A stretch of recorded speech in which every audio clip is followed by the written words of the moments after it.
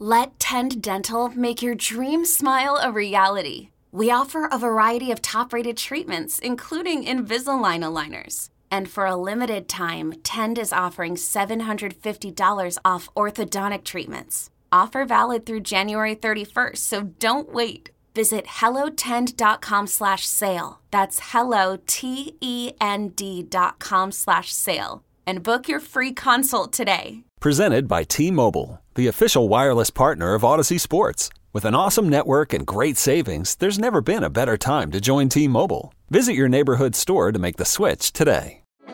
Support for this podcast comes from Frito-Lay in the 2023 Snack Bracket Championship. The Frito-Lay Snack-It Challenge is underway, and fans are voting on their favorite snacks to crown champion. We're talking about prime-time matchups between the best 64 snacks in the land. Will Ruffles Ridges reign supreme?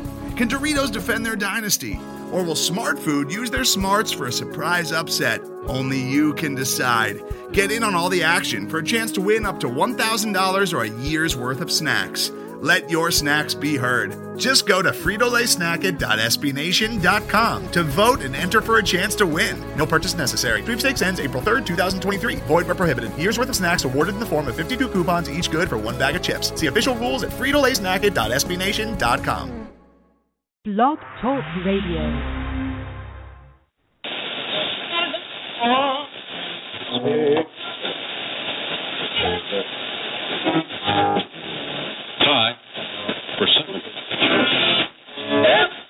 Hi, I'm Ryan Tannehill, quarterback for the Miami Dolphins, and I represent the Phinsider with the PH. Spoken like a man about to become very, very rich. Welcome to another edition of Phinsider Radio. My name is Keith. I'll be your host for the next 90 minutes or so. We're on the air until 10:30 Eastern. Believe me when I say we'll have plenty of time to discuss, or plenty to discuss in that time frame. And Ndamukong Suh, free agency, the situation with Jared Odrick, are we bringing him back, are we letting him walk, the upcoming draft, how all of this plays into that. We're going to talk about it all. As always, I'm joined by my fellow analyst, and if I might add, a real Southern gentleman, Mr. Duke. Howdy, my friend. Hello. Yeah, we were talking about this earlier, talking about your Southern drawl and everything. I realized that you're like the Glenn Campbell of the Phinsider. I'm the Rhinestone Cowboy of the Phinsider. I wouldn't have it any other way. I love it. I feel like the odd man out in this group. I'm also pleased to announce the return of my producer, good friend, and fellow music enthusiast, James. Hello, sir. It's been so long since you last graced us with your presence. I know. Work keeps getting in the way. I have to ask, though, what happened 2 weeks ago? Did you beat up a cop? No. I'll tell you the story off the air. I didn't get into a physical confrontation. More of a verbal confrontation. Oh, that is so awesome. All right, good. Yeah, not only are we into the Dolphins on this show, we're also lawless. I love it. We got to change the name from Phinsider Radio to Lawless Phinsiders, Lawless Dolphins. All right. At some point tonight, Duke and I are going to do a mock draft of the first 14 selections in the 2015 draft. 14 because the Dolphins hold the 14th pick, and, well, I just think that normally I hate mock drafts, but I find that the live ones can be a lot of fun. NFL Radio does them all the time, and I like to steal from them as often as possible. So, yeah, now this is happening. And then last but not least, we want to hear from you guys during tonight's program. Our phone lines are open, so give us a call anytime tonight, and we'll talk about whatever's on your mind. The number to our studio is 347-326-9461. James will take your call and get you on the air, and the rest is up to you. Before we begin tonight, I have something fun to announce. I received some elite-level hate mail yesterday afternoon, and oddly enough, it was because I made a joke about Joe Philbin on Twitter. Normally, it'd be making jokes about other people or players or everything, and somebody will get upset. And usually I don't get any blowback when it comes to Joe Philbin because I find that most people are okay with us carrying on him. But I put up a still. Do you remember that song Barbie Girl by Aqua? And remember that like creepy bald guy in the video? I don't remember the video. I just remember that. He's the one that, come on, Barbie. He's the one talking through the whole thing. He's just like a dirty old man. And I put up a video and I put up a still and said that at one before Joe Philbin was crapping the bed in the fourth quarter and mishandling his starting quarterback, he was a video star. And then I put that still up and I was like, that's funny. I was doing it as I was leaving work. And some of the direct messages I received, like people who follow me and I follow them back, I got some messages and people were like, that wasn't very nice.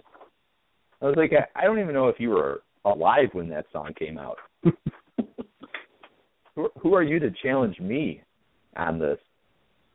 So I don't know if people if they misunderstood the reference, they didn't realize what it was from, and I mean I checked on it. That guy's still alive, so it's not like he had some terrible outcome. He didn't suffer some terrible fate that was lost on me when I made the joke. So lighten up. I don't get it. All right, so we can get the discussion rolling because I'm getting tired of listening to myself talk. It's Ndamukong Suh mania right now. It is everywhere on Twitter, and it's not just on Twitter too. Like these other sites I'll frequent every so often. Pro Football Talk has numerous stories about it. A lot of the football sites I like to visit, everyone's about it right now. And maybe it's just because I'm jaded. Whenever there's this much talk about a guy and how the Dolphins are supposedly a front runner, I just think that it's likely a leverage situation because everyone knows that Stephen Ross is going to throw ungodly money at them to do something like to come down to Miami. And so I just don't want to get my hopes up, but I'm also not a fan of how much this is going to cost. Anyway, if Suh does come to Miami, if I might say the remote possibility that he ends up with the Dolphins, that's going to cost a mint. So I'd like to know your guys' thoughts on this because this is the topic among Dolphins fans right now. Well, I was thinking about it a little earlier today, and I understand the move, and I'm not opposed to it. I mean, I know it's going to cost a lot of money and stuff, and it's going to cause some cap havoc, but it's not like other positions. All right, and one that I was thinking about, I read an article by Bill Barnwell talking about the LaShawn McCoy, Kiko Alonso trade, and he was talking about how in 2013 McCoy had this great year, and it coincided with a really good year from the Philadelphia offensive line. 2014 wasn't as good, and their offensive line wasn't as good. So I'm thinking, somebody out there is going to pay a lot of money to DeMarco Murray, but what if they don't have the same line that the Dallas Cowboys have? And you pay a big money receiver like Mike Wallace, and he's dependent on, a quarterback getting him the ball. So depending on where you fall on that side of the debate, the truth is Tannehill just hasn't been getting him the ball the way Mike Wallace they've been paying him to get the ball, regardless of whose fault that is. But a player like Ndamukong Suh, he's not dependent on any of that. He's going to do what he does regardless if he lines up in a 3-4, 4-3, 3-tech, 1-tech, 2-tech, 8-tech. You just name a tech, and he's going to play and dominate at it. So I kind of like that. I mean, he's a guy that you're probably going to pay a lot of money for, but he's going to be worth it. And, a lot of people mentioned the Albert Hainsworth deal, but Albert Hainsworth got a big deal as a free agent, but Ndamukong Suh had a big deal already. He's already made a pile of money from his rookie deal.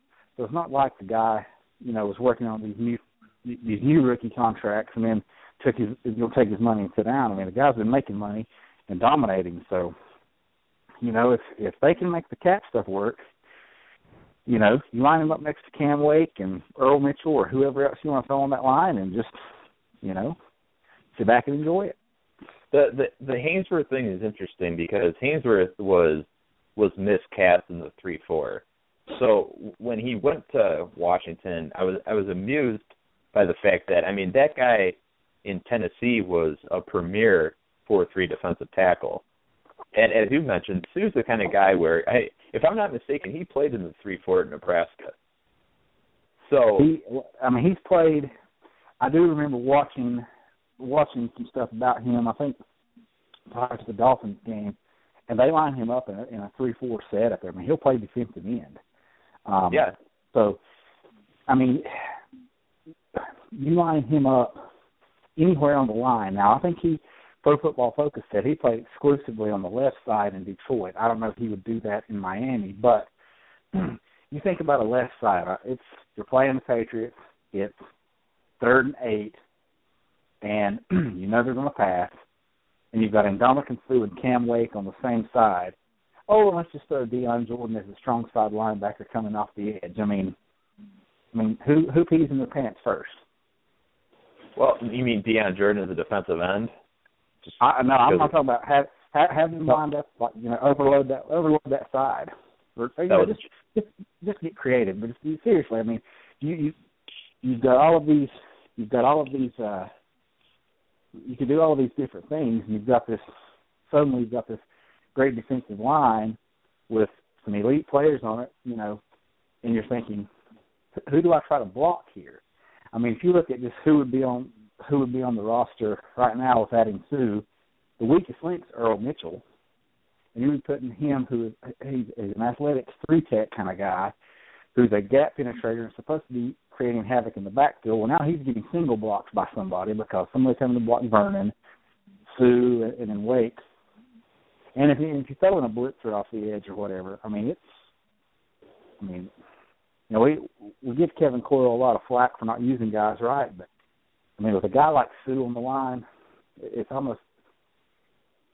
would be very difficult for him to mess it up. I'll put it that way. No, I said the defensive end thing is a joke. Jordan belongs at linebacker, and I hope this team figures that out sooner than later. As for Sue in the 3-4, the reason he's able to effectively play, suppose if you put him at the 5 technique, is because he's got the ability to routinely take on and defeat multiple blockers. I mean, usually when you put a guy at the 5 technique, when you got a guy playing defensive end in the 3-4, oftentimes you hear those guys referred to as glorified blocking dummies.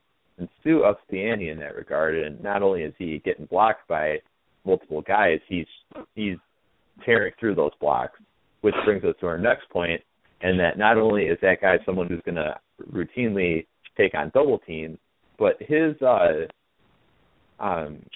skill set and his job status with Detroit is very clear. They want him to split those double teams and to maim quarterbacks, and he does a swell job of both.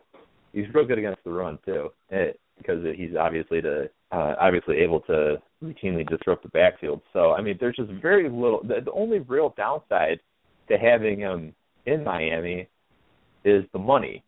And some people would say, well, no, the downside is also that he's looked at as a loose cannon on the field. And I mean, I can't argue with some of that. He's done some incredibly shady things on the field. But I also come back to the coaches he had in Detroit. He had some guys who were really into playing with an edge. I mean, that's usually the term you hear about some of these coaches, like the Jim Schwartz guys. Like, they play on the edge.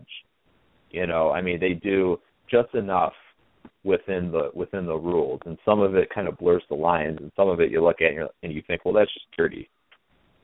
Because Sue wasn't like that at Nebraska. I remember watching Sue play in the 2009 Big 12 championship against Texas, and Nebraska literally had no one on defense for the most part at that point. They had guys who were undeveloped at that point, but they had Sue playing.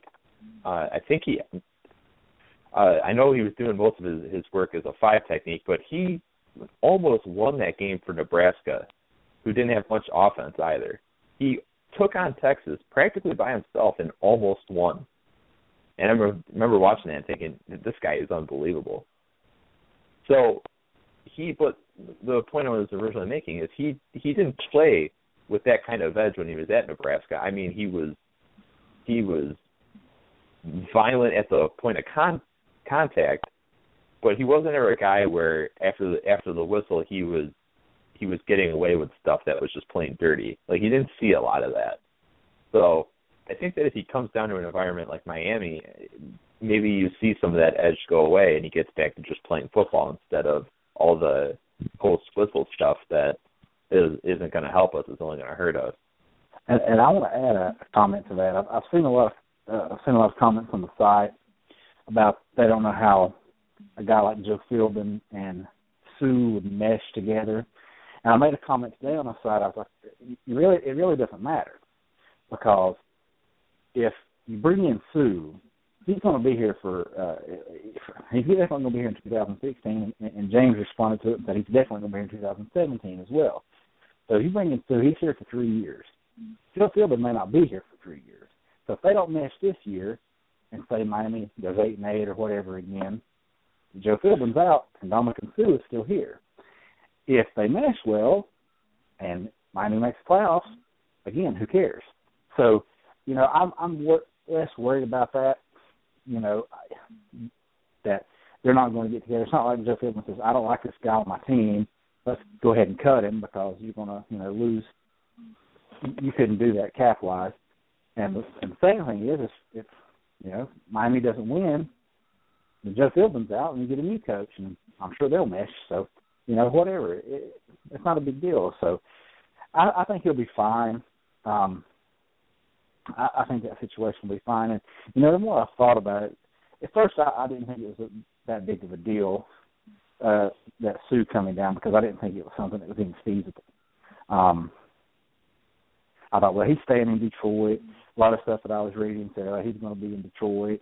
It's close to a done deal, and heck, it may still be. And then suddenly it's like this guy is really up for grabs, and he is probably one of the better free agents to come around.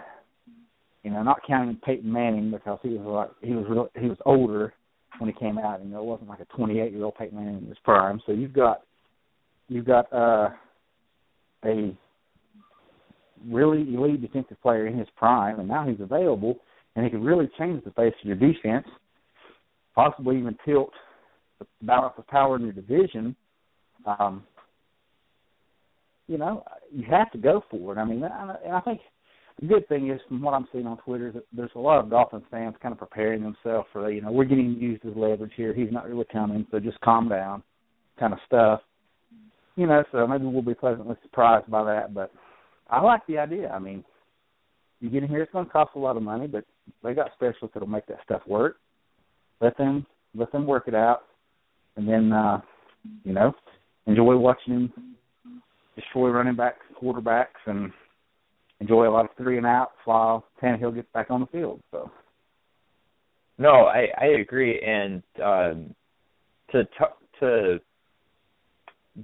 base our free agent targets based on guys Joe Philbin's looking for would be a huge mistake, in my opinion, just like you said. Because, Sue will be here long after Joe Philbin, especially if things keep going the way that they had the past few seasons where it's close but no cigar. So, what do you think, James? Sue, you taking him? I think, I'd at least look at him, and everybody's. I think the cost is maybe overblown a little bit, because these giant contracts that you see, every one of them, when you actually look at the language, they turn out to be not 6 years for $110 million, but more like 4 years for $55, or you might take. Sue, for example, you might say tell him you're going to get $60 million of it, in guarantees, but some of it's like maybe 15 of that's a fifth year or fourth year guaranteed roster bonus, or something along those lines. Where if you get to that point and you want to keep him, you just redo the deal, give him that as a signing bonus, and spread it out. So the contract's not as overwhelming as people think. And as far as getting along with Philbin got along fine with Incognito, and he was much more of a bigger bastard than Sue ever was. So I think Philbin's biggest issue is people to question him in the media. That's the kind of thing that pisses Philbin off and gets you shipped out of town. Oh, I don't know that Sue's ever done that. So, well, what we're seeing now is that the Colts are reportedly, I mean, take all this with a grain of salt, but the Colts are apparently in the driver's seat in terms of Ndamukong Suh. And then I saw another report saying that he wants to up Detroit's offer, which is why you're seeing a lot of this rumor mill visits. Just the whole line of reports coming out right now is all by design to get, I guess you'd say, maximum dollars out of Detroit. I mean, I don't know. The same stuff went on 2 years ago with Mike Wallace. I remember we were rumored to be the front runner, and then the weekend before free agency, the Pats were supposedly the big guys after him, and they were going to make him a huge offer. And then by about Monday night, there was a feeling that Mike Wallace was indeed going to sign with us. So, I mean, you'll see this take on several forms over the next few days, and that's fine. It would be great. Well, I'd love to get him. If he's looking for max dollars and all things are equal, I mean, if everybody's looking at giving him 6 years, 100, 6 years, 105, whatever, they're all going to be within. I would imagine all his offers are going to be within $10 million of each other. Why would you not take the Miami offer? It's going to be worth a lot more money. Yeah, you'd think so, because I mean, we got a lot of young guys on defense.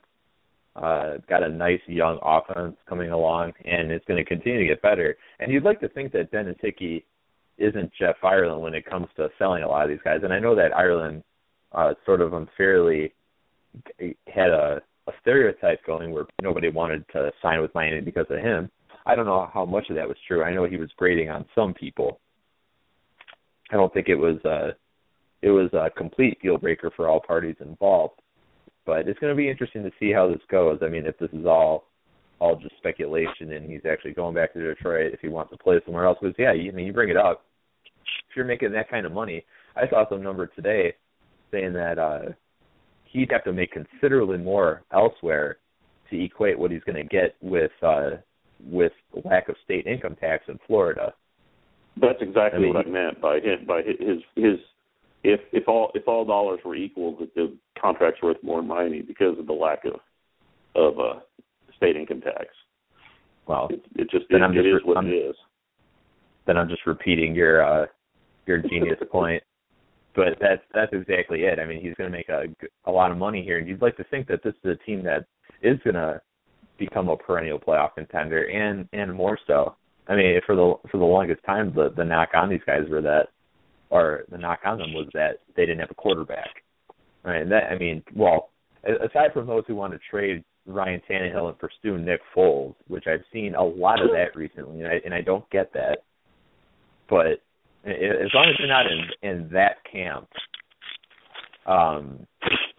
yeah, I think that this could be a good thing, and I mean, selfishly, it would mean that we don't have to target a defensive tackle at number 14 if we don't want to. I mean, if we like the guys who are there, then fine, but you don't have to feel pushed into that.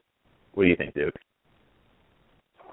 Oh yeah, I mean, adding really any top tier defensive tackle free agents is going to free up your draft, but adding Ndamukong Suh, I mean, just changes a lot of stuff. I mean, a lot of talk has been about, well, Miami needs to upgrade the inside linebacker or middle linebacker position. With a guy like Suh in there who's doing a lot of damage, maybe a guy like Nisi can still play that, and it can still handle that position because he's going to get a little freer now. There's going to be a little less trash to sift through.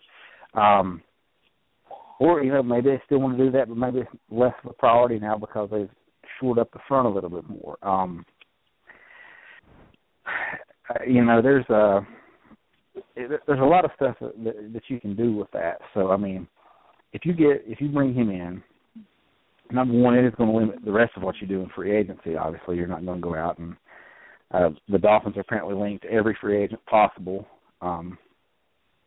Anybody that gets cut, the Dolphins are linked to them just because that's how it seems. But, I mean, you're talking about you get Suh and you pick up some filler guys. You're not getting probably another starter, which I'm fine with on defense. I mean, I'm still in the Jamar Taylor camp. I think he's going to be a good player, and I think they should let him start. They should have let him start last season. The inside linebacker position needs some work. I was really concerned reading that they were looking at an inside linebacker and were wanting to move Misi back to strong side linebacker. And I'm like, you have Deion Jordan. Why won't you put him there? What is wrong with you? And that was disheartening. But maybe I don't know what they would do with Misi in the event that Sue's here, because he may be a salary casualty in order to bring him in. But he just makes a lot of what you do, a lot easier. You don't have to be so specific. You don't have to be so, that's one of the points I like about free agency is, you don't really want to build through free agency. And I think the Dolphins team, largely in part to some of the moves that Jeff Ireland has made, or some draft picks. I mean, you look at the 2012 draft. I mean, it's possible, depending on how they look at Rashard Matthews, that he got 4 starters out of that draft: a quarterback, a running back, a defensive end, and a wide receiver. I mean, that's unreal. You got the previous draft, you had Pouncey and Play, and they wanted to bring back Jimmy Wilson. 2013 draft's not as great, but you got Deion Sims, who they're high on. You got Jelani Jenkins, who's a starter. So, I mean, you've got some pieces to work around. You bring in a guy like Sue, and suddenly you can go into this draft and say, you know what, I'm going to draft 7 wide receivers this draft, and I don't even care, because I have Ndamukong Suh now. And, he is a transcendent type player, the kind that's going to, like I said, change the face of your defense. He's going to make a lot of other stuff easier. So, some of the issues that they had last year, some of those close games where they couldn't get stopped. Miami was, in my opinion, was 2 plays away from being a playoff team. They were 10-6 last year with 2 defensive stops. I was on the internet the other night. I watched that Denver game. I mean, Brian Tannehill shredded that Denver defense. You have Sue, that defensive line. Miami goes into Denver and beats Denver. They stopped the Packers. They probably stopped the Lions. Just add a couple of stops there, and suddenly Miami's a playoff team. Sue's a guy that can make that. Now, are they a Super Bowl team or a Super Bowl contending team? Maybe not, but they're getting close, and a guy like Sue definitely puts you in a driver's seat. You get a good draft, and suddenly you're cooking with gas. I agree. And everyone looks good playing next to that guy, like you said. Transcendence is a great way of putting it. Your front 7 would just roar to life with him in there. And if they can figure out how to use Deion Jordan properly, I mean, you're just talking about getting attacked from all angles. So to really weigh on this, let's go to the phones, South Florida, and our old friend Lewis. Ndamukong Suh, yay or nay? I'm a big yay on this, but whether or not he's actually going to come, that's still debatable to me. Where do you think he'd go if he doesn't? So hypothetically, let's say that you're Ndamukong Suh and you're weighing your options. What is it in Miami? Objectively, what does Miami present to you? Indianapolis, Detroit, Oakland can't give you, besides the obvious lack of state income tax. Well, let's see. Detroit has a really good defensive line like Miami would have. There's also, but they don't have the marketability that Miami does. In fact, of all the teams that have a good chance of actually bringing him in, the only teams besides Miami that might be worth it in market would be the Dallas Cowboys. And I highly doubt that they're going to be able to find the money to bring in Ndamukong Suh when they don't even have the money to bring in their own guys. They were forced to franchise Des Bryant, and they're going to have to let DeMarco Murray go. So, honestly, that's out. So the only thing to me that's keeping Ndamukong Suh from signing with Miami at this point would be if he decides that he wants to play with Andrew Luck, which I don't see that happening because they may have a better quarterback, but there's some stuff missing on their defense besides what the defensive line. They have a lot of stuff missing there. And the only other thing that could possibly keep Suh out of Miami at this point would be the fact that Oakland can pretty much just pay him more money than he could ever imagine having in a lifetime. That's the only thing that's getting me worried. I had a brief moment of crisis when the Patriots released Vince Wilfork, and I thought to myself, oh my gosh, they're going to go after Ndamukong Suh. And I had a little crisis moment then, because just imagining Suh on that defensive line with what they already have, they might as well be a lock for the next Super Bowl all over again. But I was quickly forced out of that. They don't have the money for that, and they're not going to pay that much for Suh. So all the signs point to him being a Miami Dolphin, but I've been burned too many times, man. It hurts too much. The wounds are sore. It's hard to recover. Well, the thing to keep in mind is that we've got new players in town in terms of Hickey.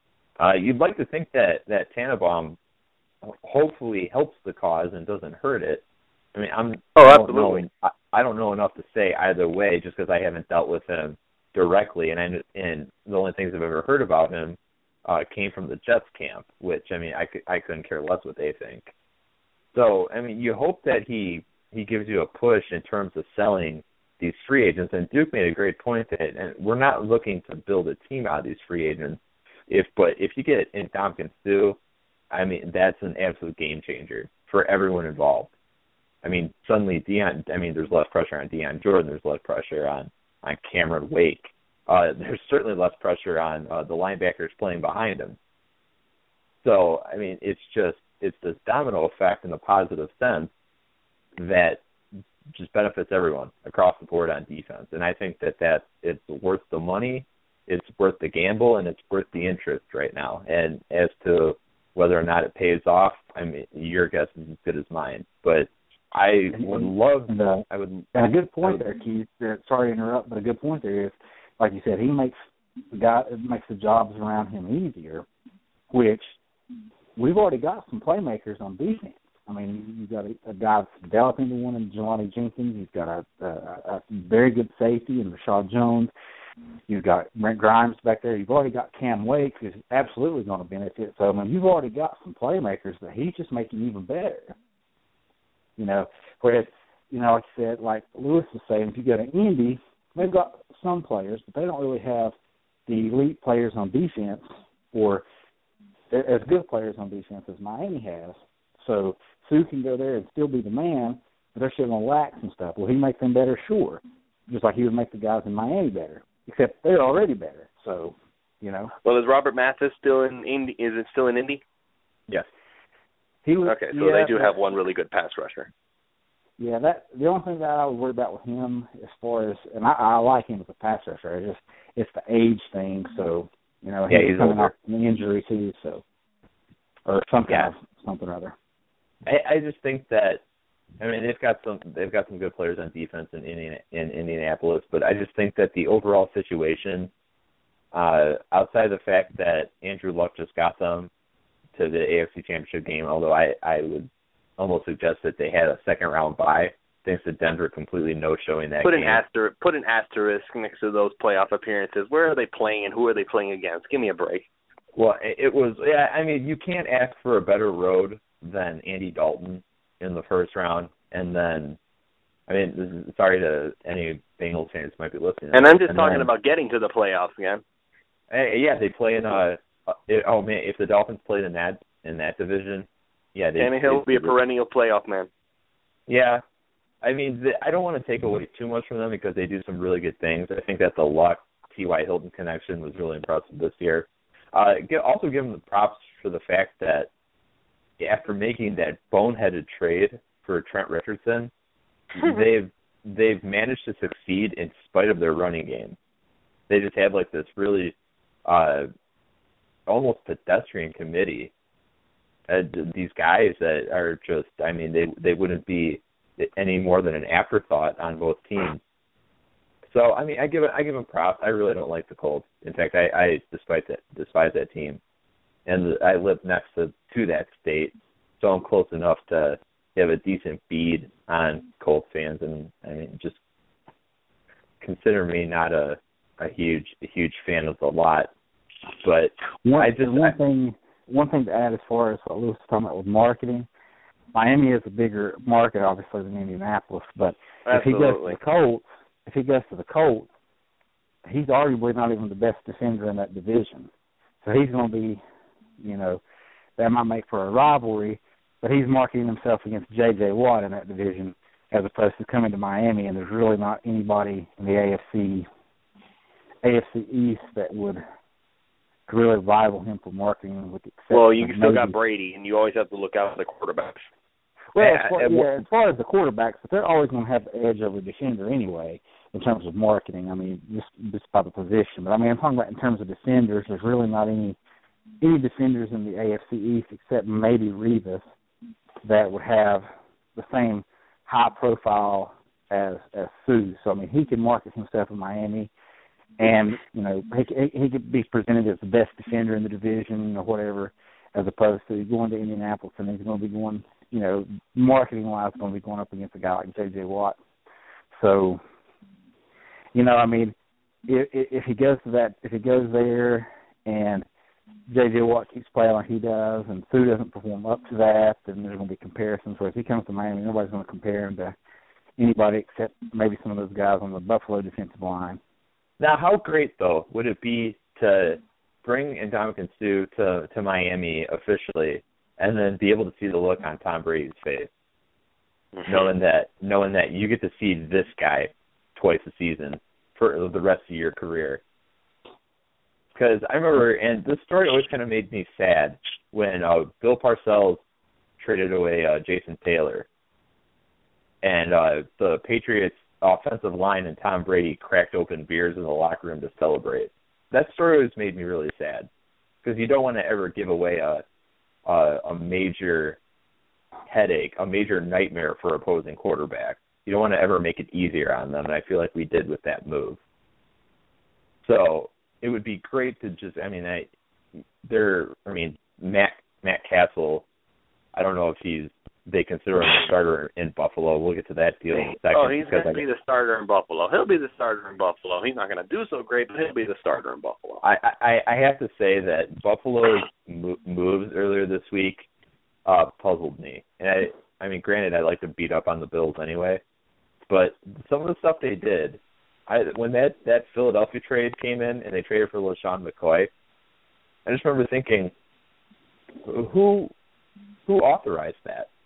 Because, it can look good now for the next couple of years, perhaps, if you have McCoy in there, even though it sounds like he's already not into the idea of playing in upstate New York.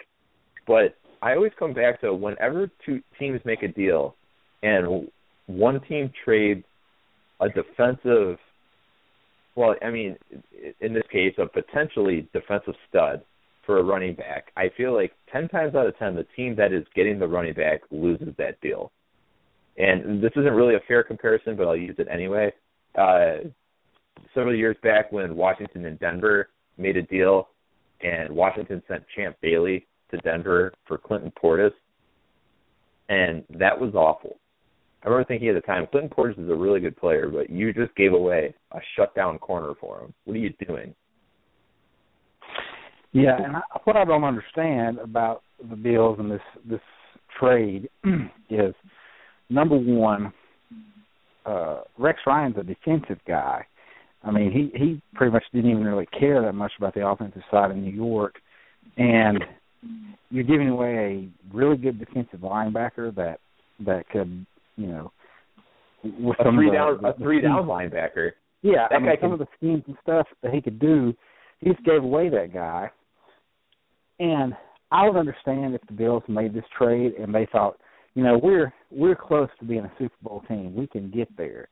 But they've not been, their recent playoff history is a little slightly worse than the Dolphins. It's not like, they're, I don't think this move puts them over the top and makes them contenders now to win a Super Bowl. So, what exactly are you thinking of doing that?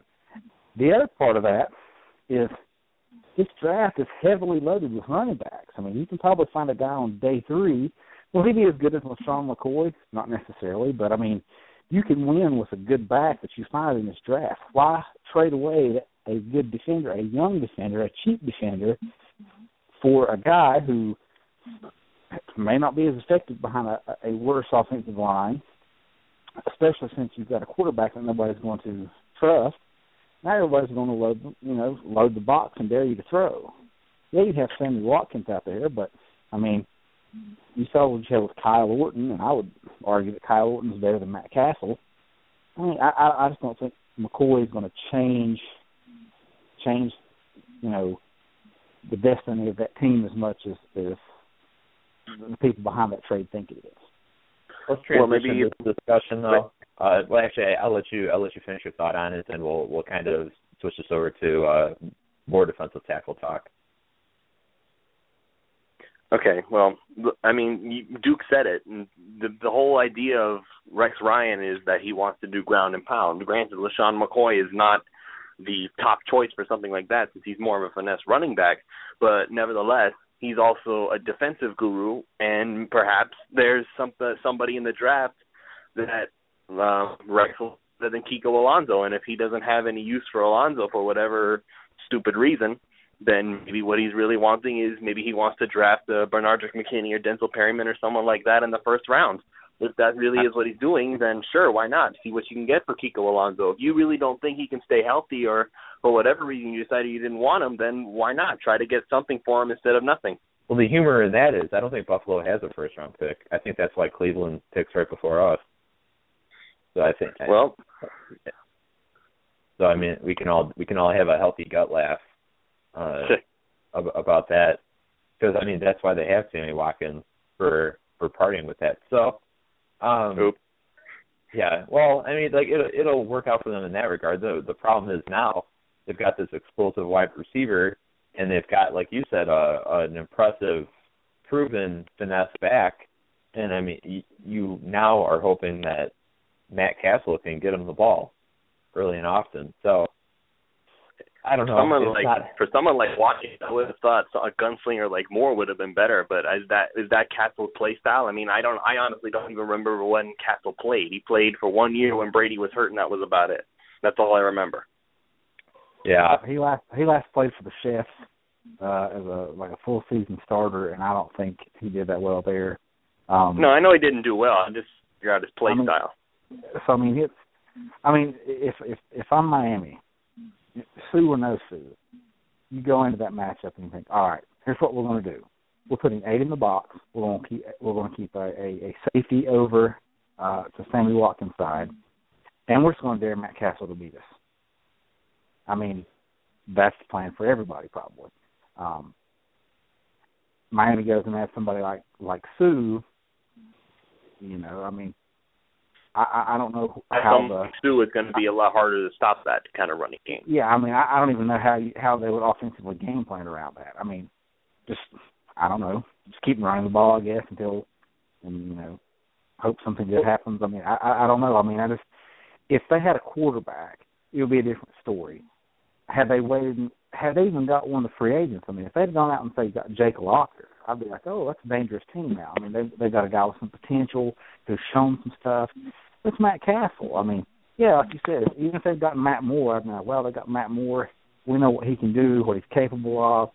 They might be a little dangerous team now. I'm not worried with Matt Castle. Now, granted, I say that, and we'll probably lose to them both times next year because that's just what happens. But, I really don't see that McCoy and Castle are like, oh, this is an 8-8 team. We are now an 11-5 team that's going to make a Super Bowl run. I just don't see it.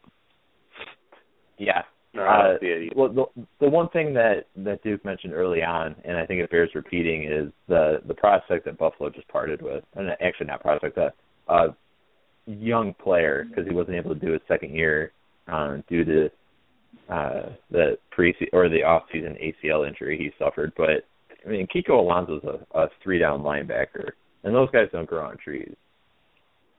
So I think it's his first month in the league, he had 4 picks, I think. Yeah, I mean, he does everything. Like I mean, you've already got the defensive line in place. You've got a good front seven, and they've got some good linebackers up there anyway. But you add that guy in there, and you just got a different dynamic, and suddenly Rex Ryan's got this great defense. And he could have he could have used that second round pick and picked up a running back or whatever else, or heck, I mean, he could have got, for the same price tag that he's paying LaShawn McCoy, he could have got DeMarco Murray for on the free agent market. So, or somebody the thing like with but you're saying that, but on the free agent market, there's a chance that he may not get his guy. For trading for LaShawn McCoy, he basically guaranteed that McCoy was going to be on the team. There's no ifs, ands, or buts about it. That's true, but for the money that they're going to pay over the next 3 or 4 years to McCoy, if they offered that same deal to DeMarco Murray, he would be in Buffalo simply because no other team would offer Murray that kind of money, or at least some other back. I mean, that might be his guy, but I don't know. I just don't see that move makes a great deal of sense. I mean, I understand the Castle move simply because you don't really have a quarterback.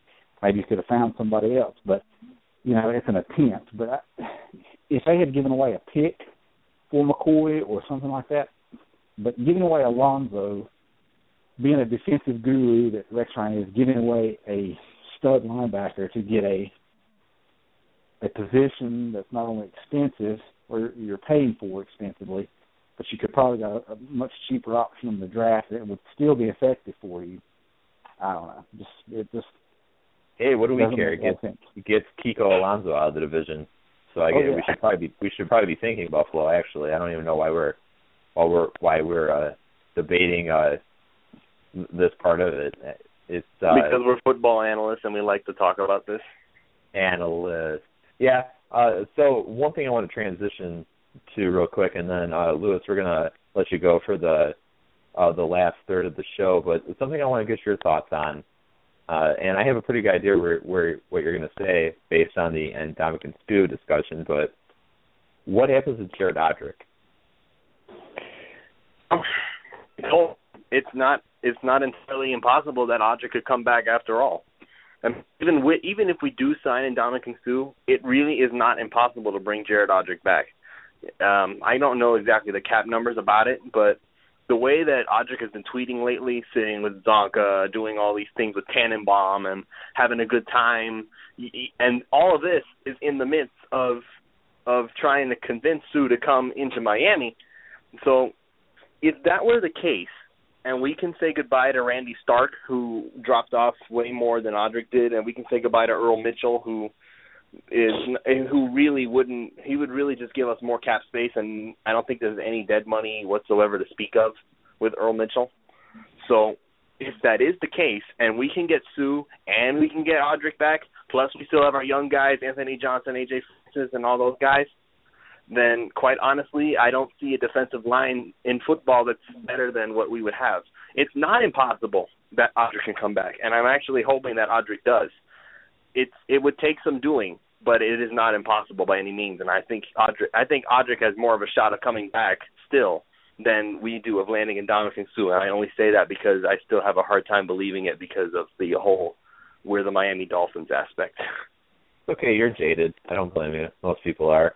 I'd like to see Odrick back. I mean, I know that some people don't feel that way, and they think that we can upgrade, but I think that those are the box score watchers. Odrick does a lot more than we give him credit for. I would agree. I feel like that dance really does a disservice to Odrick's time in Miami. I think that he's been incredible considering where he was drafted, considering the fact that no one even understood why we were taking him in 2010 when they thought we were going to target Dan Williams and go after a nose tackle prospect, and instead we drafted Odrick out of Penn State, and it confused people at first. But I mean, he's been great at the position. I mean, he's a team guy too. His attitude and his personality, I think, are almost unusual for a professional athlete. Unusual is the right word. Odrick is a little. I don't know what the word is. He's odd. Odd Odrick. I like it though. So I mean, I don't want to see him go. So it's gonna be painful if that's what comes to fruition in a few days. So what do you think, Duke? What would you do with Odrick? I mean, if you got a chance I think they should have re-signed him anyway. Before the Suh stuff. I mean, he's a guy you drafted. He's a versatile player. He's played just about every position you've asked him to play. He didn't do as well as a 4-3 end because that's not really his specialty, but you can line him up just about anywhere on the defensive line and he can have some success. He may not necessarily get the numbers, but he's constantly generating pressure. He's very athletic for a guy his size. You add Ndamukong Suh into that mix, along with Jared Odrick. I mean, just, what do you do? I mean, who do you block? Who do you focus on? What do you do? I mean, you add two top-tier, you add a transcendent defensive tackle, put a really good defensive tackle and Odrick next to him. Oh, and you've got a couple of good defensive ends. Like I said, what do you do? I mean, and then you've got some reserves off the bench. Let's say they're able to keep Earl Mitchell. Let's just say they're able to pull that off as well. I'm saying if Odrick and Suh come together. He's probably not, but I mean, even with Earl Mitchell in that event, I mean, you've got some really good players all along that line that are just, you just cannot focus on one guy. I mean, Cameron Wake is not going to be double teamed anymore. They're not going to be chipping, tight ends or whatever on him because they can't. Because now they've got these other guys that they have to worry about. I think the guy who benefits the most from all of that, honestly, is Olivier Vernon, because he kind of had a down year compared to where he was his sophomore year. He had double-digit sacks and all that stuff, and he kind of slowed down a little bit last year. But here's the guy that's kind of a forgotten man. I mean, Dolphins fans are like, yeah, this guy's a starter. He's a pretty good player, but he's the guy that people are like, let's take care of Wake and these other guys. Now he's pretty much, you can just pretty much with Odrick in there.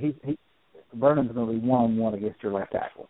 Just write that down. You're not going to see him get double teamed ever, because if you do, then you're going to get crushed up the middle or from the left side. So I would expect Vernon to win a lot more of those battles, and just the thought of the types of stunts that they could do with those four defensive linemen are just, it's something you see on Madden. It doesn't exist in real life. And if the Dolphins can pull that off, just stand up, start a slow clap, and enjoy it. Luke, it's been real. Possible. It can be done. Yeah, I mean, I would love it. We appreciate you coming on the show and giving us your valuable insight as usual, and we hope to speak to you again next Thursday. I'll be here. All right, great. Have a good night. All right. You too. All right, see you. Bye. Duke, are you ready to do some drafting? Sure. Of course you are. All right, I'm gonna go ahead and amend the rules a little bit. At first I was gonna have us both pick, but I think I'm just gonna go ahead and have us do every other, like in the good old days, back when we used to do these things, and I think we were more interested in them than we are now. But so this is almost like getting the band back together in a way. So, and then James, you can audit these picks if you want. So just because I'm an incredibly generous person, I'm going to give you the even pick so you can make the Dolphins selection number 14. The only thing I advise is don't screw it up. So I'm going to start, and I'm going to take the low-hanging fruit, and I'm going to give Tampa Bay it's Jameis Winston. So I will let you go from there. And actually, let's stop for a second before we go to Tennessee. What is the percent likelihood Tampa Bay indeed goes with Winston? 70%. I like it. I was going to say 60-some%. I don't think it's the lock that people are putting it out to be. I know that he tested well at the combine, especially in the classroom. His interviews, you see the term off the chart a little too often these days. I know a lot of people were fond of his football IQ. The off-field stuff, for some reason, doesn't seem to be mentioned as much now, which I think is a problem, because that was what was really dictating his draft stack all through the year. Now all of a sudden he has an impressive combine and it's not a big deal anymore. That's an issue for me, because ultimately the stuff that you see at the combine in terms of how he tests with his arm, his mechanics, his ability to put the ball downfield, and his build, his overall size. All that's going to be all for naught if the off-the-field stuff isn't taken care of and isn't tidy and in line. So the fact that people all of a sudden are overlooking this really bothers me, because that stuff needs to be considered.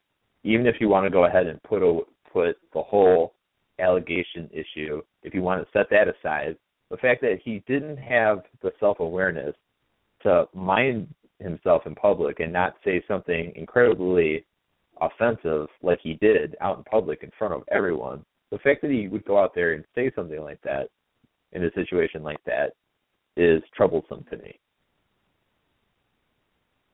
So that's just some food for thought. He is no doubt that he's an outstanding player, an outstanding talent with a lot of potential. But if you think that all that stuff at Florida State's just going to go away after you give him a bunch of money, it's not going to be a big deal, well, you've got perhaps another thing coming. So that's all I'm going to say on that. I'm going to say that Tampa Bay rolls the dice on him, though. I think that they're looking for the franchise guy. He's a franchise quarterback. Okay, so with the second pick, I'm going to say Tennessee takes Vic Beasley. Really? And I'll tell you why I go. I'll tell you why I say that. I don't know that they would be as high on Marcus Mariota as some others are. I think they would still like to try to develop Zach Mettenberger a little bit. And I do believe they run a 3-4. Some stuff I've read about Leonard Williams says, some stuff I've read today, and some other things I've read said, people are talking about him as like a surefire prospect, but he's not exactly as great as you think he is. And I think Vic Beasley's combine numbers just put him over the top. He's going to be an edge rushing linebacker. He's got the skills. I think they would fall in love with that kind of stuff, and they would take him second. Kind of a surprise pick. Don't know that he's a top 10 kind of guy, but I think he's got the prototypical 3-4 outside linebacker size, and they would like that. And the funny thing about Beasley is that even though his stock is growing and he's getting a lot more attention, in my opinion, it's still not enough. Because like you said, that guy is just an absolute freak. He went to the combine and just blew everyone away. I watched him run his 40, and like I stood there listening and thought, somebody just went back in the back right before he ran and took out a hammer and chisel and just chiseled him out of granite. I mean, the dude looked like had like -% body fat. The dude just ripped up, goes out and runs like a 4.5 something, puts up these ridiculous numbers, and they showed some game tape. And I'm not really watching any tape of pass rushers because I didn't think that's something the Dolphins would even look for, but they had interest in him. I think they talked to him at the combine, but I mean, heck, they talked to Gerald McCoy back in 2010, and we knew that wasn't happening. So I don't know, just something tells me that that's the move the Titans would make. There's a couple of other guys that I thought about in there, but I know they would need an edge rusher, and I think he's the guy that they would. I don't know. I just think they would bet for him. Well, before I make my next pick, let's go to the phone and see what's going on there. Hello, caller. Hello. How are you doing? I'm doing all right. What's on your mind? Nothing much. I know we're talking about Sue and Shelton and all them, but I'm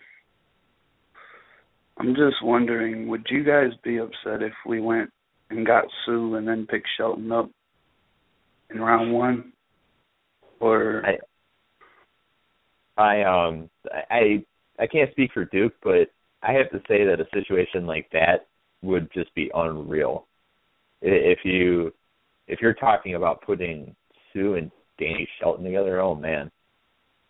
Because, I mean, the thing is, both those guys, I mean, one of the biggest reasons Shelton's getting so much attention pre-draft is the fact that, I mean, he can shed double teams no problem. I mean, you watch a lot of what he did at Washington. He is nearly impossible to block one-on-one. And when you get two guys on him, he can split those guys. So now you're talking about two guys playing next to each other who command 4 blocks themselves.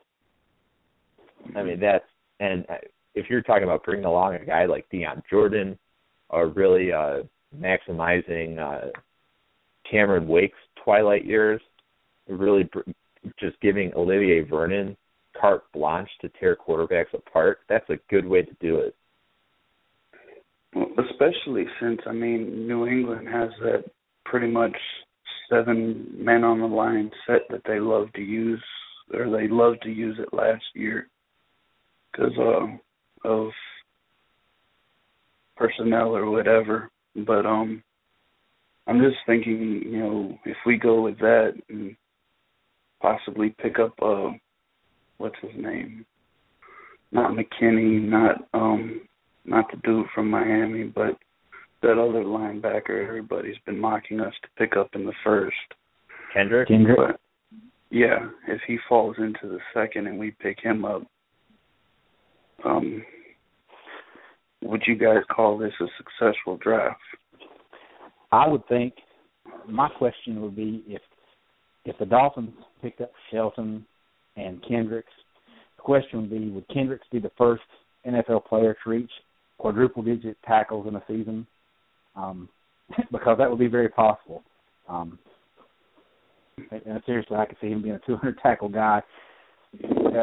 Kendricks is a tackling machine anyway. You put him behind a couple of guys that pretty much just block out the sun in terms of eating up blocks, and that guy's just going to tackle whoever. If he gets the chance to, if they're not stopped in the backfield anyway, that's just, man, that's too much of a dream. Don't get our hopes up. Yeah. we're going to... Go ahead. If that's who you take in this 2 rounds, who do you pick in the third? I get this question a lot. A lot of people want to know what the Dolphins are going to do at the end of day 3. And the cop-out answer I've given is I have no idea right now, just because I won't know until I see that. I feel like that first pick is really going to tell us how day 2 is going to go. If they take their wide receiver at number 14, I feel like you can almost book defensive players, and then if they want to get aggressive, maybe a running back sometime on day 2, depending on who's available. If they find the right sledgehammer.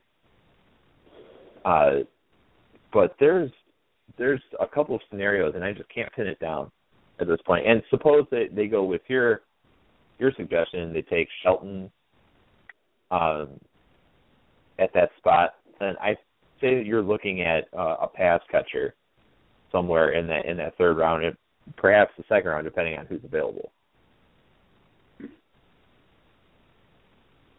Sounds feasible. Yeah. We are we're gonna go ahead and finish up this mock, but it's been a while since we heard from you, which is why I didn't recognize the number at first. You're gonna have to call in more often. It's good to hear from you. Yeah, I missed the last 2 weeks. That's okay. So did James. To Florida. I moved back to Florida, so it's been kind of hectic. All right. Well, we're glad you're back in the state, and we'll hopefully hear from you sooner than later. Give us a call next week too. I will. All right, buddy. Take care. You too. All right. Bye. I so enjoy our little talks with him. Oh yeah. I've been wondering where he was. Yeah, I'm glad that he showed up. I was also wondering that recently. All right, so I was going to say that because you took Beasley, I have no choice but to take Leonard Williams. I just don't think Jacksonville's going to pass up on that. I could be wrong, but I think he fits what they do well too. And I mean, you can make the case that pound for pound he's the best football player in this draft. I understand that Jacksonville's really got multiple issues across the board. So in a scenario like that, I think you just take the best guy. And if you're getting that best guy in the draft at third overall, you're living right. So, all right. What I want you to do now is pretend that you have a Dutch boy haircut. And you're in the front office with the Oakland Raiders, and you're pretty much lurking right now over Reggie McKenzie. What are you going to do it for? Well, hang on a minute. I'm on the phones. Oh, okay. So I just made a deal. I have traded the number 4 overall pick to the Dolphins for Mike Wallace in the 14th pick, and the Dolphins are going to select. Can I do that? Am I allowed to do that? Yeah, I'll allow it. That's fine. No, but in seriousness, they're going to take Kevin White. I'm going to mark that down. I could see the Dolphins doing something like that, and maybe the Raiders pulling that off. That's kind of in the back of my mind brewing a little bit. It'd be nice, but they need a receiver. He fits the height, weight, speed, Raider qualities, and he's pretty good anyway. So yeah, they're going to go for Kevin White. You think they'd give that up for simply Wallace and swap? Well, I think if they my trade scenario, it involves swapping first and then Wallace included with some other picks to make it work. I don't know all the logistics behind all of that. However, I do believe if they could trade down to 14, pick up Mike Wallace, and then pick up a guy, heck, let's say they took Doyle Green Beckham at 14, I think they would consider that.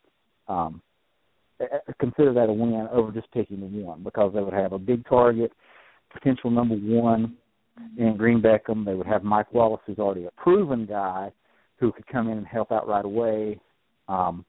Meanwhile, for the Dolphins, they would get a big target that they like, a guy with enough speed to stretch a defense, and a good set of hands that would be a good red zone threat for Tannehill. So, I mean, that's a pipe dream. It's not going to happen because they're not going to take on – the only way they're going to take on Wallace's salary is if the NFL says, look, you're not spending anywhere close to the salary floor that you have to pay, and they're going to do that. And not to mention the fact that this trade would have to happen next week, because the Dolphins, if they're going to get rid of Wallace, they're not going to pay him that $3 million roster bonus. So it's not going to happen, but it's a nice dream to have that the Dolphins could move up like that using Wallace as part of a trade. So let's do an orthodox draft then. Suppose Oakland just stays there. Now that we know that what you would do if you traded up, what would you do if the Silver and Black stay at number 4? Oh, that's what I said. It's Kevin White. Okay, so the pick remains the same. Kevin White's going to be number 4 either way, unless the Dolphins just really went Cooper instead and they moved up. But if the Raiders are there at 4 and just plan on them being there, it's going to be Kevin White. He fits their mold of what they do and would be a good pick. Can't say I disagree with that.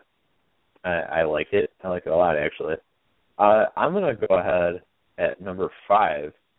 I'm going to give the Redskins Danny Shelton. The aforementioned Danny Shelton. Who's at number 5 again? Washington. Oh, yeah. Okay. Hey, it's okay that you didn't remember that. It's been a while since they've had a first round pick. So and sadly, perhaps not for the best of reasons, since it doesn't look like their quarterback is panning out, and I actually feel bad for them in that regard because they gave up a fortune to draft that guy. So speaking of making bad decisions in the first round, you have the New York Jets at 6. Well, now the rumors are going around that if Marcus Mariota makes it to 6, that the Eagles are going to trade with the Jets to get Mariota, and if that happens, you can figure Nick Foles will be going to the Jets. At which point the Chad Henne, Mark Sanchez debates then become Ryan Tannehill, Nick Foles debates all over again. Same back time, same back channel. So we're going to, but since we're doing the regular draft, because it's the Jets, I really want to give them Melvin Gordon, but they're not going to do that. They're going to take Marcus Mariota because they need a quarterback in the worst way. Okay. I like it. I like the fact that you kept it true there, because I've seen the rumor that there's 100% likelihood of them trading away that pick. if Mariota lands at number 6. And it works, too, because people say, well, the Jets need a quarterback. Well, you assume Nick Foles is going to be in on that trade. So the Jets will be getting Nick Foles and then whatever draft compensation. And then, the Philadelphia Ducks reunion continues. Chicago at number 7. I live in Chicago, or suburbs of Chicago. You're seeing a lot of people think that they're going to take Danny Shelton. Obviously, they can't in this draft because he's already off the board. And pass rusher is also a popular discussion point regarding their pick. Seeing as how they have Vic Fangio in there, and Fangio for really perhaps oversimplifying it, but that San Francisco defense he coached was built around Justin Smith, in my opinion. Because when he was out of there, it fell apart. So I think that they're going to go ahead and look for their premier 5-technique player, and I think they're going to take Malcolm Brown from Texas. Ooh. I think that he fits that mold. I think he's a Justin Smith type guy. You're talking about a player who can be disruptive at the 5-tech spot, especially if they're going to be running the 3-4 out in Chicago. And I think that a lot of people thought that, that defense was built around Patrick Willis, or it was built around Alden Smith. No, those guys were key pieces in that defense. But when Justin Smith was playing well, that's when that defense was a well-oiled machine. And I think that they're going to look for a similar result with Malcolm Brown. You get to be the Atlanta Falcons. You can pretend that you're, Scott Pioli, Thomas Dimitroff, which means that you would have to have like that kind of that creepy, trendy haircut that he has. Yeah, let me go get some hair products and I'll be right back. A lot of hair product with that gentleman. Yeah. The Atlanta Falcons are going to take Randy Gregory. I like it. Now, I've read some stuff about him today that said what I liked about him was that he uses a wide variety of pass rush moves. He's not just a kind of a one-trick pony as a pass rusher. And I think I like him a little more to the Falcons instead of Dante Fowler simply because I don't know if Nolan's still there, but I think if what's his name, Quinn, brings in kind of that Seattle 4-3 over and under, whichever it is, and they have that Leo position, I think Gregory kind of fits that a little more than Fowler. I don't know. I think his combine, his numbers weren't as strong, and it maybe lowered his stock a little bit. But I think when people go back to the tape, they're going to see Gregory as an elite type pass rusher.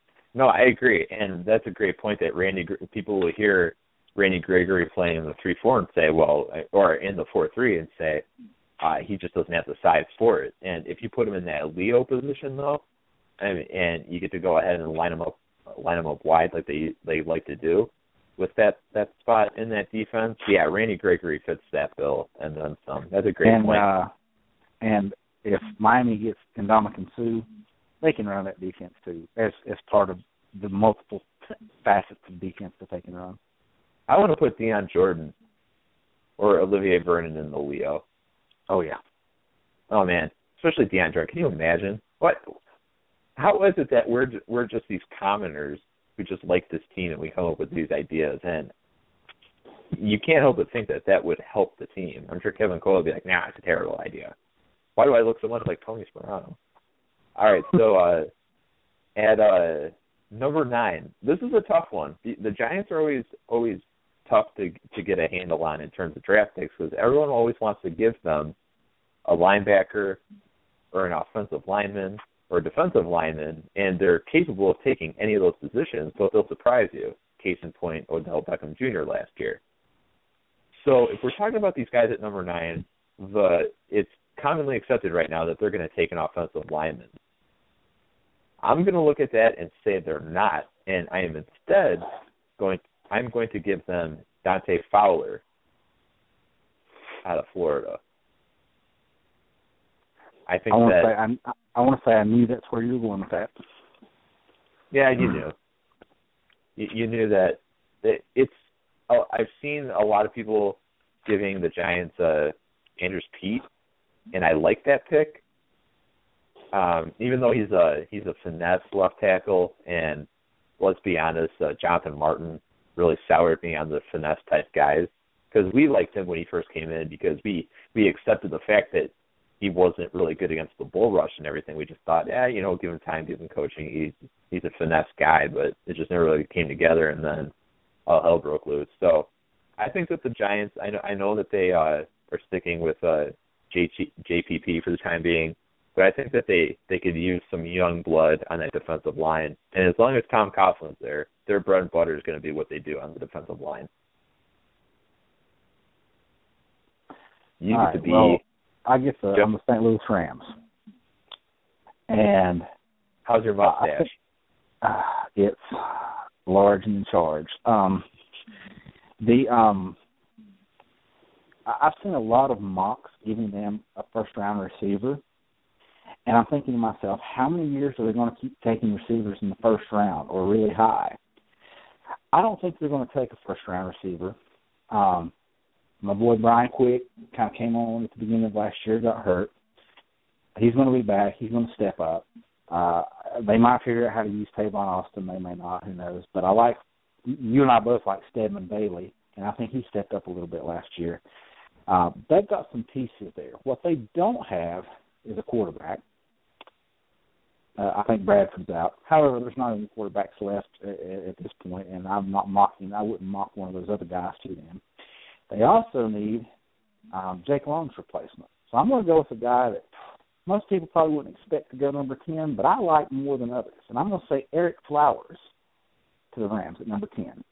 I love that. One of the reasons I say that, I was watching him at the Combine. One of the comparisons he got was Jake Long. He is a big guy, a power guy.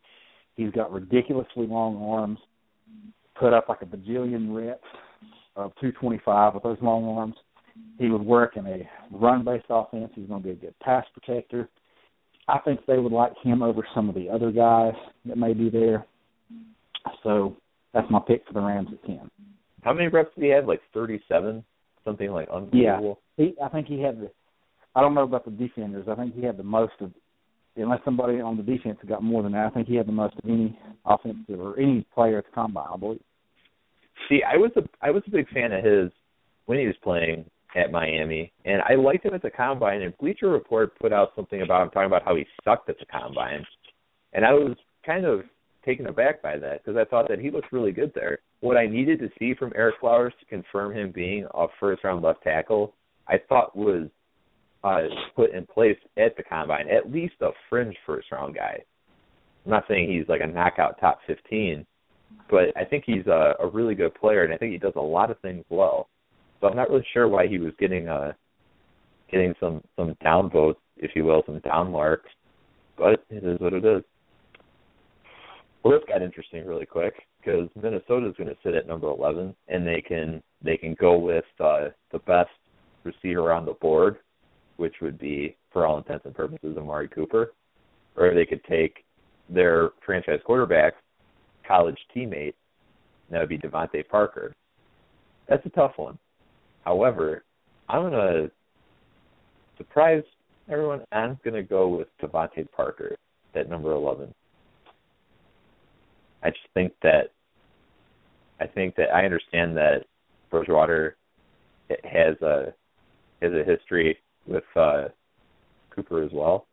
I know that those guys are aware of each other, but I just think that Minnesota goes with the bigger target, the guy they perceive to be more capable of doing damage in the red zone. So Parker's the guy, and I understand that kind of undersells a lot of. I mean, Cooper can go up and get the ball too, but I just think that Devontae Parker's a huge target. So that's the pick at number 11. All right. Well, I'm the Cleveland Browns at 12, so I'm going to trade down and take the first guy that's going to be in rehab. No, if Amari Cooper's sitting there, they have to take Amari Cooper at 12. I just don't see any way around that for any other player at this point. I mean, they brought in Josh McCown to play quarterback. I mean, I don't know if they'll bring back Jordan Cameron or not, but they literally have no one to throw to. Maybe Brian Hartline. But I mean, as big as fans of Hartline as we are, we've seen what it looks like when Brian Hartline is your number one receiver. And I just don't think the Cleveland Browns can go into the season with Brian Hartline or whoever they decide to bring in as their number one receiver. So, yeah, they're going with Amari Cooper at 12, or, in real life it'll be whoever's left. But, yeah. Yeah. So, let's see here. Oh, actually, we're going to end real quick as the selection there. I'm going to go ahead and hold this up for a second because we have a very special caller right now. Please tell me that it's actually you calling in. Yes, it is. For folks who don't know, this would be the legendary, infamous Alpha 6. I don't know about that. How are you doing tonight? Good, and you guys are doing good too.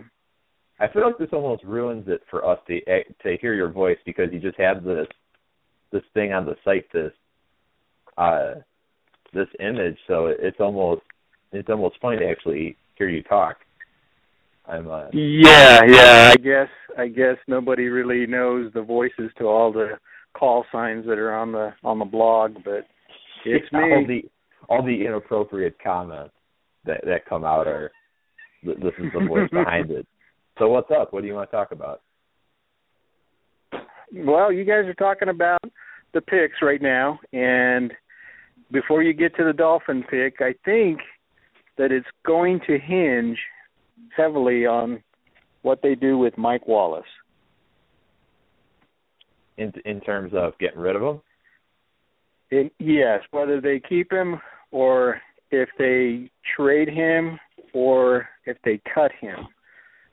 Because I really do think that Sue is very probable that he will be a Miami Dolphin. And if that's the case, then I think it's going to hinge on them picking a wide receiver. And I think Devontae Parker will probably be there if he drops. Somebody doesn't pick what we don't think they're going to pick before, the picks before the Dolphins. And I think that's who they're going to go after. Intriguing. I think the Dolphins fans should realize Mike Wallace is gone. May not be this season, but he's gone. He's not playing after the end of that contract. Not unless he comes back this year and just explodes and suddenly becomes a team player or some other deal like that. So he may stay this year, but the Dolphins, for whatever happens this year, they need to go ahead and prepare for 2016 as being Mike Wallace less. I agree because he in his history he hasn't done anything to put himself in a position that he's wanted. Well, you can only inflict self-harm on you in terms of the spotlight so many times before this type of situation creeps up with the team. It obviously took place in Pittsburgh when he was there, and now you're getting this side of it. So, I mean, if you want to stay on, we'll make this pick. You can comment because I already know who I'm taking at number 13. So, and I think that because New Orleans, for all intents and purposes, needs to start over on defense. And I think they're going to take Shane Ray out of the University of Missouri. That guy could very well be a top 10 pick too. I know, not doing much of the combine hurt his stock for now. We'll see how that progresses over the next 6-7 weeks leading up to the draft. But that's who I have the New Orleans Saints selecting. Well, I agree, and the way that the Dolphin or the team is wanting to get weapons for Tannehill. Tannehill is obviously going to be signed long term, whether it's this year or the next. But they got to get him some weapons and people that he trusts. And I think wide receiver is the target. Now, again, that's why I think Mike Wallace is going to be gone like you guys are saying, regardless. But because of that, I think target at 14 is going to be a wide receiver. Well, so the pressure is on. So there are a number of players here that I think could be in play for the Dolphins. You've got the ESPN crew favorite pick of Trey Waynes. You've got some offensive line help, particularly Brendan Scherf, a guy I really like. And if all things were equal, I would gladly take Scherf at 14. However, I just don't think the Dolphins would do that.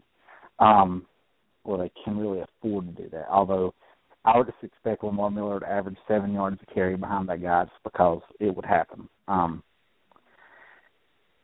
really like a receiver here. I'm trying to think of all the possible positions that are out there. I've already done a mock draft this week, and I've had Jalen Strong going to the Dolphins. So I've already put that out there, and everybody knows that's the that I would like, along with Philip Dorsett. So for this exercise, I'm going to do something completely different and go a completely different route. Of course, the Dolphins could also trade down here. That's a possibility. But in this mock, with the 14th pick in the 2015 NFL Draft, the Miami Dolphins select Todd Gurley from the University of Georgia. Oh, wow. Now, there's a couple of reasons for that. Number one, it's fun to discuss. I don't know that it would actually happen, but I have read that they are very intrigued with him, interested in him. You've got a guy in Miller, and I've been watching some games, and you can just tell what a different runner he is from the beginning of the season to the end of the season. But with, he's a top caliber back. Maybe he's not worth that high of a pick in today's NFL, but when healthy, he again is a game changer. And, Miami could pick up a receiver later. I'm assuming they're probably going to pick up one in free agency. Not a high-profile guy, but just a guy. They're going to have some targets. But, yeah, if for a mock draft on March the 5th, it's, that's a good that's an interesting pick that I don't think a lot of Dolphins fans would see coming if it actually happened. I like it. For all the reasons that you just mentioned, plus it gives Tannehill some pressure off, and it is a weapon on offense. So I like that pick. I don't see anything wrong with it. They're going to limit Lamar Miller's carries unless he can prove to them that he can be handle more carries. I think that was his limitation. You watch, and I was thinking about this today. A lot of stuff with Lamar Miller, he's not a bruiser. He's not overly shifty. He's not a guy that's going to make a bunch of jump cuts. What he does is when he gets the ball, he presses the line of scrimmage. He causes the linebackers to pull up. He can cut back. He's improved at picking up yards after contact. He's become a little more elusive, and he's definitely got the speed to be a home run threat. Now, the problem is he's getting 11 to 12 carries a game. So you bring in a guy like Todd Gurley, who can get the other 11 to 12 carries a game, and you're suddenly talking about a backfield duo. Oh, and let's not forget, Ryan Tannehill can run the read option. So, as long as the Dolphins can get a decent threat on the outside, well, even if it's still Wallace, let's say they keep Wallace. You've got the weapons out there. Now you've got to add in an additional threat in the running game. It opens up a lot of things, I think. I'm surprised. I agree. I don't have any qualms with that pick at all. It would be exciting. It would be an exciting offense to watch, especially like you're saying, if they go in the next round wide receiver, there's still going to be plenty to pick from, and I think it's a good deal. Good pick. We've got about 2 minutes left. We really filled up this time slot, no problem. Alpha, I really don't know what to say. I'm glad you decided to call in. I didn't think you were going to do it. Well, it was getting close to closing time, and I thought, well, I better get on here now. I had taken another phone call from a friend, and so it put me behind the ball a little bit, but that's okay. We got into the draft picks, and I got to hear who you selected, and it was excellent. Yeah, we're glad you called in. Just before you go and before we close this down, how certain are you that the Dolphins will land Ndamukong Suh? There was a previous caller, and he mentioned all of the perks, endorsements, and fame, and all that kind of good stuff, and I agree. I think his camp is probably trying to work a deal to stay with Detroit. That's where he's comfortable. That's where his home is, and all that kind of good stuff. But I think he would welcome the sunshine, a new start, definitely the money. I just have that feeling. There's been a lot of talk about which teams are interested in him, but it always comes back to the Dolphins. The Dolphins are the forefront. The Dolphins are, I don't know, the selection for him, the selection overall, I guess. I don't know. I just feel that some of the rumors that are more positive that he's going to be with Miami are more than they are on the negative side, that he's going to either stay in Detroit or go somewhere else. Well, for the longest time, we heard that he didn't want to stay in Detroit, but he wanted to play in New York. And you just think, like, well, does that mean he wants to play with the Jets? I mean, the Giants have some really good pieces moving forward here. I mean, it's definitely looking up for them, especially because everyone's really into what Ben McAdoo was able to do for them on offense last year. So it'll remain to be seen, and it's going to be interesting. What is that? That's funny.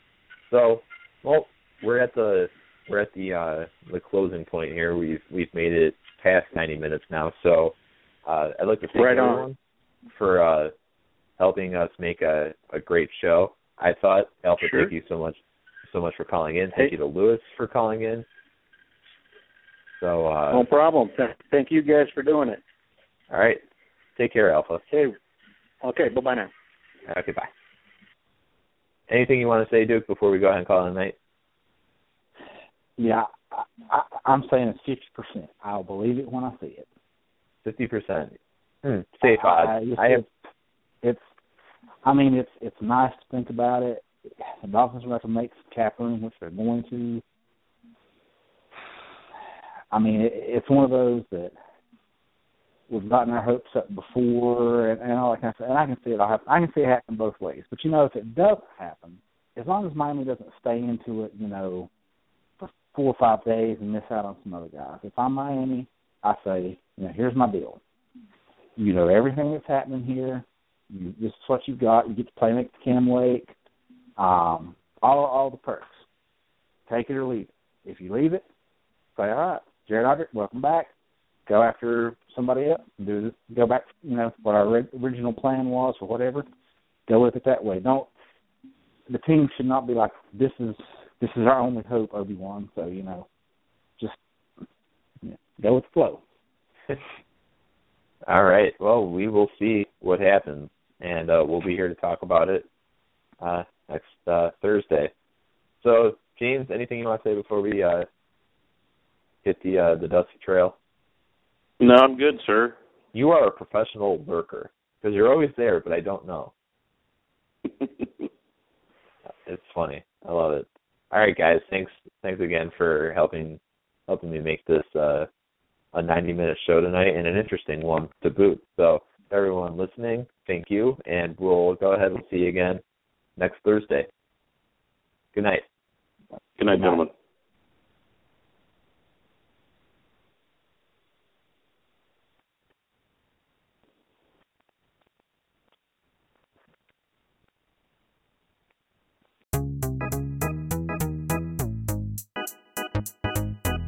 Hey, I'm Anil Dash, and I'm the host of a new show called Function from the Vox Media Podcast Network and Glitch. This season, we're talking with experts about why our voting machines are so bad and how that might hurt our elections. We'll also talk with an animator to find out how popular dances from the real world end up in video games. And we're going to tackle the biggest question in tech. Why do so many celebrities use screenshots from that Apple Notes app to make their public apologies when they screw up? You can find new episodes of Function every Monday on Apple Podcasts, Stitcher, or wherever you listen to podcasts. And thanks to Microsoft Azure for sponsoring Function. Today's episode is brought to you by Cars.com. With over 2 million vehicles and 50,000 more added every day, Cars.com will match you with the perfect car for you, your budget, your life, your style. And if you're ready to say goodbye to your current car, Cars.com will get you an instant offer to cash it in. Just start by entering your license plate and get matched with a local dealer who will write you the check. So whether you're looking to buy or sell, just go to Cars.com. It's magical. Most of the time, we talk about tech in terms of a handful of gigantic companies, like Google, Meta, and Apple. But some of the most interesting stuff we find online is the product of a single person. When you're working on your own, I think there's this beauty of being able to come up with an idea and then implement it then in that moment. You don't have to have permission from someone else. There's no red tape. In the Vergecast series Solo Acts, we'll get to know these people, the tech they use to get stuff done, and the obstacles they face trying to compete with the giants. Some people that I talk to and my friends are like, your competitors are Zuckerberg and Musk. Like, aren't you kind of like afraid of that? Every Monday, our friend Ashley Esqueda will be curating and hosting these interviews and sharing with us what she's learned. I can't believe the McRib locator was originally a tornado locator. Right. Pretty wild. Listen to our Solo Acts miniseries now in the Vergecast feed, anywhere you find podcasts.